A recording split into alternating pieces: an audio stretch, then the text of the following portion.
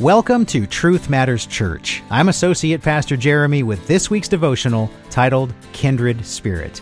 For more expository Bible teaching, visit us at truthmatterschurch.org.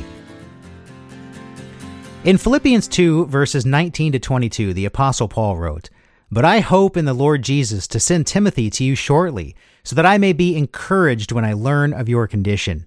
For I have no one else of kindred spirit who will genuinely be concerned for your welfare. For they all seek after their own interests, not those of Christ Jesus. But you know of his proven worth, that he served me in the furtherance of the gospel like a child serving his father."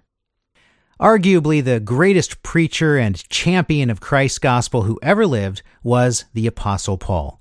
Handpicked by Jesus himself to preach to the Gentiles, you might think that Paul really didn't need that much help and that doors just flew open for his ministry work. But this was not the case.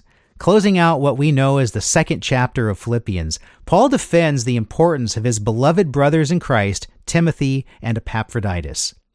Searching Paul's epistles, we see that in nearly half of them he opened his letters with greetings which included Timothy, and he is mentioned by name over 20 times throughout Paul's writings.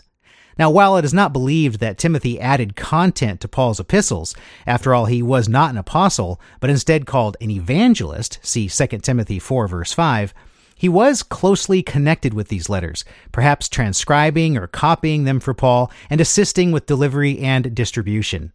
Timothy's service was integral in getting these letters to the Gentile churches. Acts chapter 16 tells us that Timothy was the son of a Greek father and a Jewish Christian mother, and that he was likely saved during Paul's first missionary trip to Lystra. Paul took an immediate liking to Timothy and requested that he begin traveling with him throughout the region. The good he saw in Timothy appears to have been revealed to him by the Lord through prophecy, as noted in 1 Timothy 1:18 and 4:14. Now, while Paul may have had other helpers besides Timothy, he laments that he has no one else of kindred spirit who will be genuinely concerned for your, the Philippians, welfare.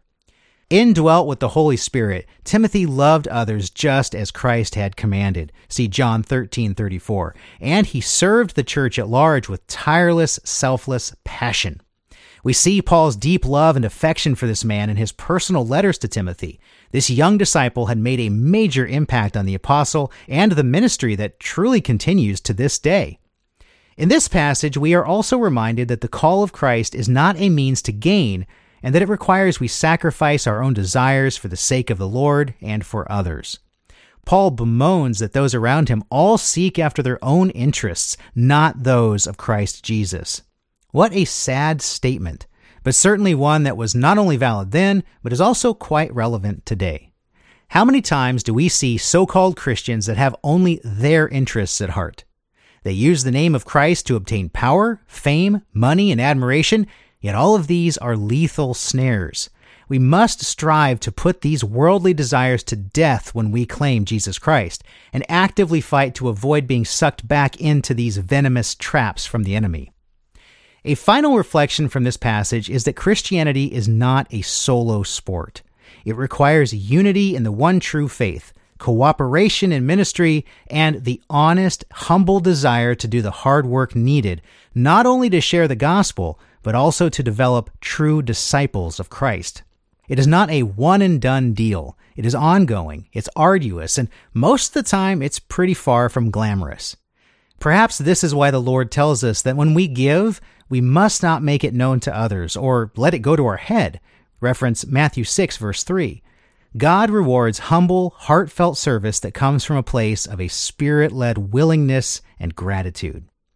So in times when the hard work and service of ministry may go unnoticed or unappreciated, consider our brother Timothy and rejoice knowing that our lowly position of humble service just might have an impact that will reach far beyond us in ways that only the Lord will see.